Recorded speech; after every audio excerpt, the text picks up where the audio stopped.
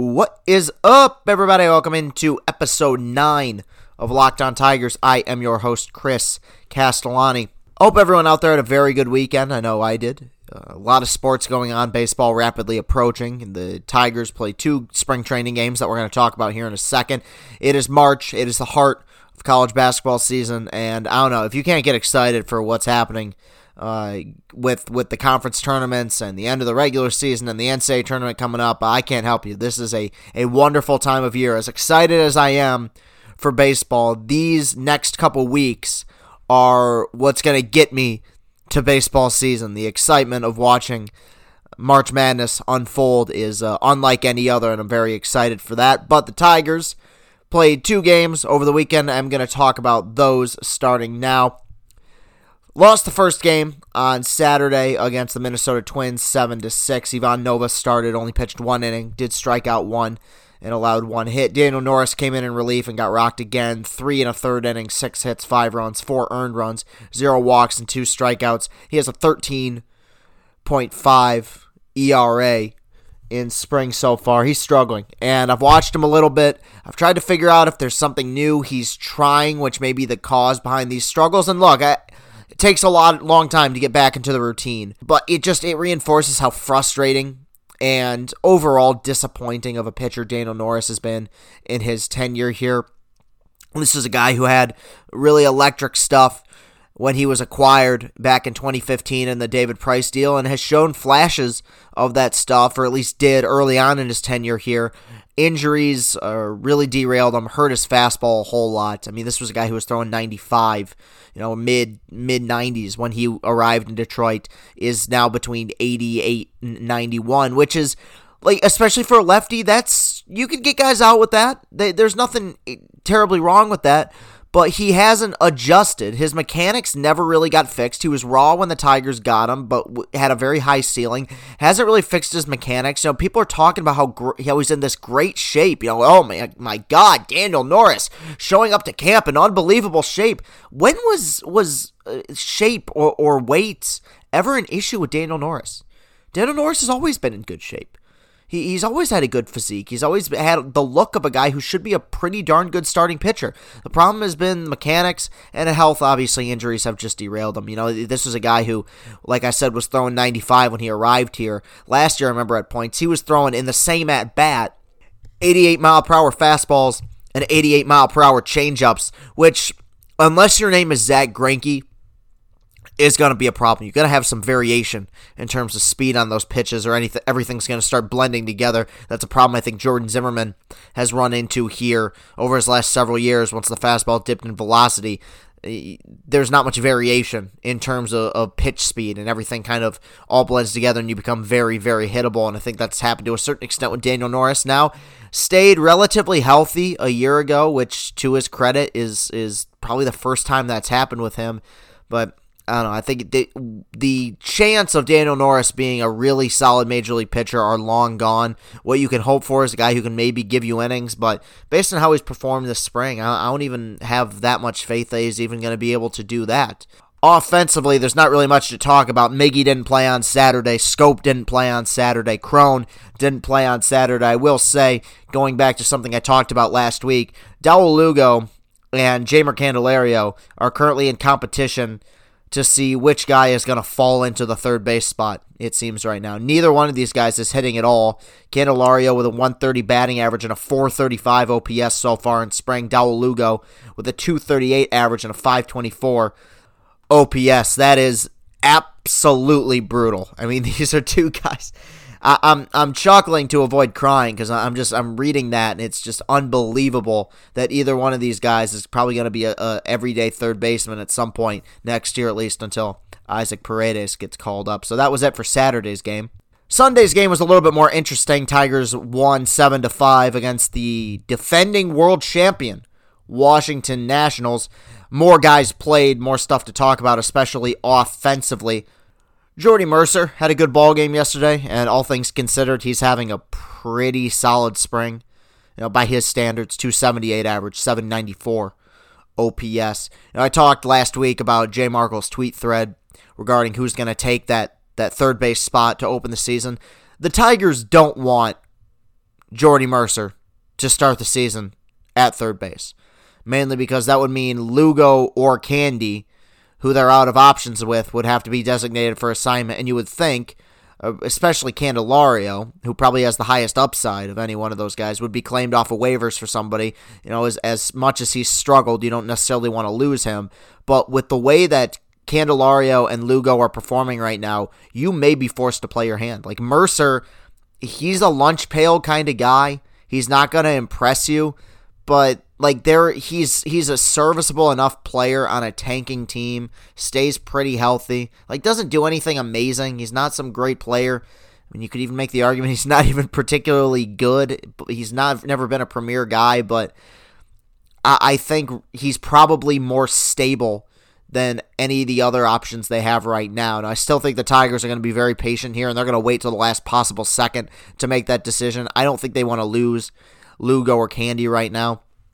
Jordan Zimmermann started on Sunday, and to his credit, pitched quite well. 4 innings, 1 hit, 0 runs, 2 walks, 0 strikeouts.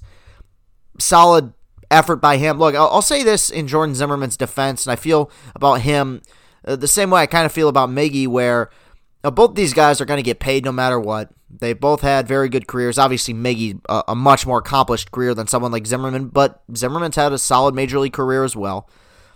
It would be very easy, with considering the guaranteed money these guys have coming to them, to throw in the towel essentially and phone in the rest of their careers, especially Zimmermann, who's only going to be here for one more year. And I don't get that impression that either one of those guys wants to do that. I think they still have respect for themselves and respect enough for this organization to keep going. Do I think that Jordan Zimmermann is going to be any good this year? No. Do I think there's a solid chance he might not even make it through this season and end up getting cut? Absolutely. But look, the guy's still trying. And over these last couple of years here, that hasn't always been the case with some of the aging veterans. He's trying to at least make adjustments. I see no future in which it turns out to be successful, but I give him credit for not quitting. That's how low things are now, where I'm giving guys compliments because they didn't quit. He's 5 years, 125 million. He better not quit. He has 125 million reasons not to quit. But good for him nonetheless.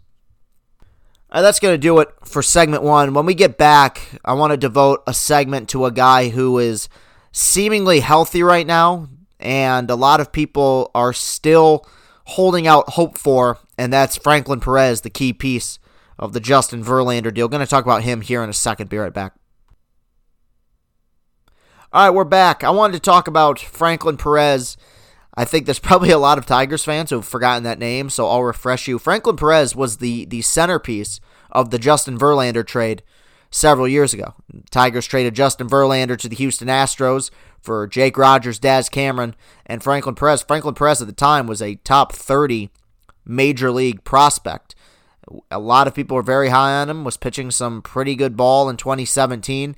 And look, that trade has been a mess, and it always will be a mess because Verlander went to Houston and saved his career and won another Cy Young and a World Championship, even though it is tainted, but he won one anyway, and has pitched incredible baseball for them. So in a way, it's impossible for the Tigers to have won that trade. I understand that. But of the 3 guys in that deal, they're yet to hit on any one of them. And the biggest disaster has been Franklin Perez. Franklin Perez, since getting here, has pitched a grand total of 27 innings. I'm going to repeat that. Franklin Perez, in parts of 3 seasons now, has pitched 27 innings as a member of this organization. And it's been a mess. Now, he's apparently, hopefully, possibly back to full health. He's pitched in spring a little bit this year. I'll talk about that in a second. Look, the injuries stink, and we know that. I do remember reading some reports from people who are questioning his mental makeup, which to me is very concerning. This is not an easy sport to play, especially as a pitcher, and you need to have the mental toughness along with the physical toughness if you want to be successful. Now, he is still young. He's pitched a little bit this spring, pitched on Friday, got 1 out, gave up 2 hits, 4 runs, 2 walks, and a strikeout.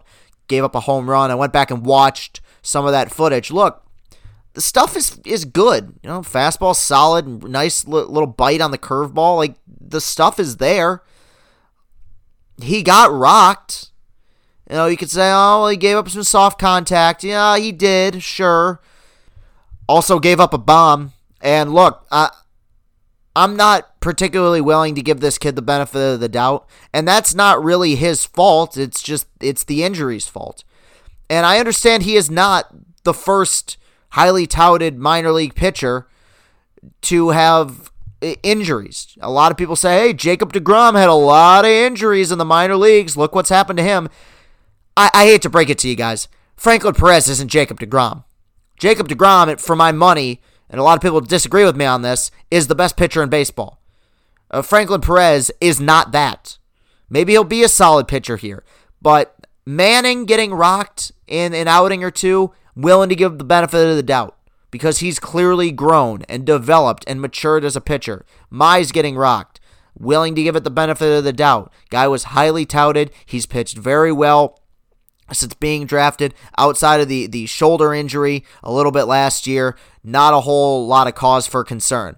I'm not willing to give Perez the benefit of the doubt yet. Stuff is there. The stuff has never been an issue. I don't think anyone thought it would be. And I know people are trying to take baby steps with him. I know he's had injuries, and I understand that. And in a way, I sympathize with it. But whether fair or not, he was a part of a deal that is, with every passing day, looking more and more like one of the worst, most lopsided trades in the history of the Detroit Tigers. So I kind of have trouble going through this slow process with Franklin Perez when the Tigers traded Justin Verlander for 3 guys, and we are yet to find out if any of them are any good. Daz Cameron had a bad year in AAA last year. Jake Rogers got called up. He was a disaster. Not ruling him out. I still think he's the catcher of the future here. And then you have Perez, who's pitched 27 innings in 3 years. 2 years. If you want to say 2017 was a wash, fine. Pitched 19 and a third in 2018 and 17 and 2/3 last year. Has good stuff, obviously. We knew that when they got him. And I guess, if in fairness, it is a positive, the fact that despite the injuries, his stuff has seemingly stayed about the same. It's still pretty solid, but I still believe he can be an important piece here because he is still young, and the injuries have derailed him thus far in Detroit. But you know what? Look, worst case scenario, maybe bullpen.